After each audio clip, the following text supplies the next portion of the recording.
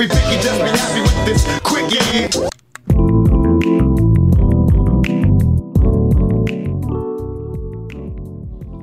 Good morning, good afternoon, no matter what time it is, welcome to The Quickie. I'm Trevor Beggs, you're listening to The Quickie, part of the Nucks Misconduct Network. You get 4 shows on the network, boom, bam, go get it, go subscribe to it, go find it wherever you listen to podcasts. Okay, today, continuing to go around the NHL, looking at the most surprising player and biggest disappointment on each team, along with one compliment and one chirp to the city. And today I arrive on the Dallas Stars, arguably the most boring playoff team at the moment in hockey. They've scored the 28th most goals in the NHL, and they've allowed the second fewest. It's low event hockey going on, place where everything is supposed to be bigger and better, but in Dallas, the goals are few and far between. You look at the roster this season, and I think on the offensive side of things, there's disappointments all over the board. Tyler Seguin leads this team with 50 points in 69 games. That's below his career average. Next, you have Jamie Benn, 39 points in 69 games. Just for reference, the Vancouver Canucks, by the way, your Vancouver Canucks, if you are a Canucks fan listening to this, it is the Nucks Misconduct Network after all. The Vancouver Canucks have 6 players with more than 40 points. In fact, those 6 players all have at least 45 points. Brock Besser, Tanner Pearson, Quinn Hughes, Bo Horvat, Elias Pettersson, and JT Miller.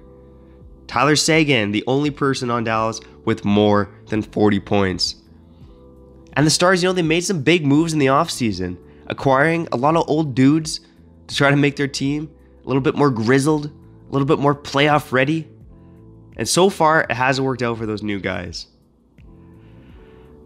I'm going to look at 2 of them, obviously. You know who they are, Joe Pavelski and Corey Perry. To me, Joe Pavelski is probably the biggest disappointment on this team.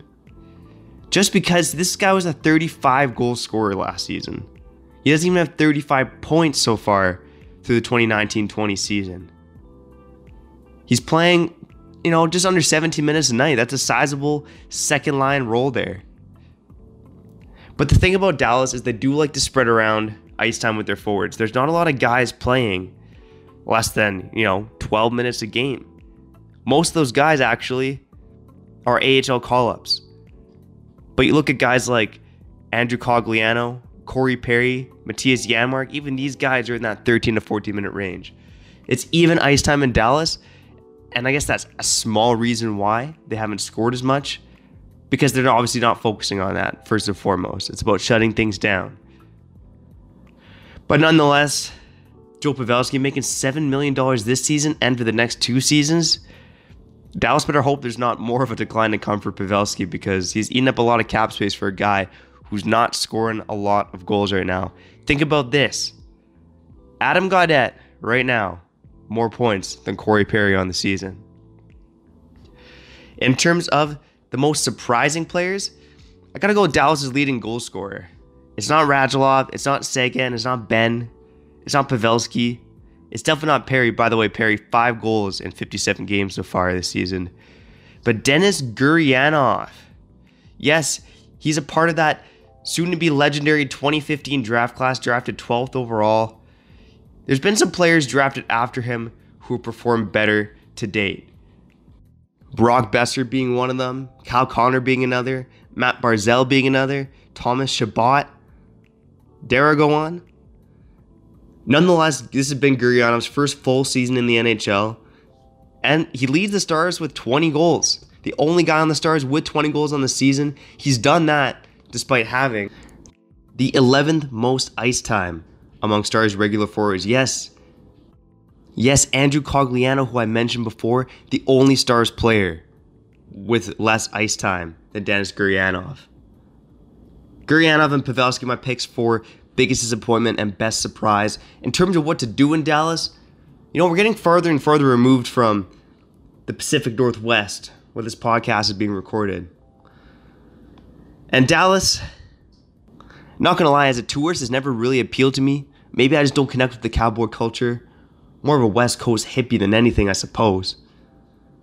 But in terms of things to do in Dallas, looking at the best of list, nothing's really grabbed my attention.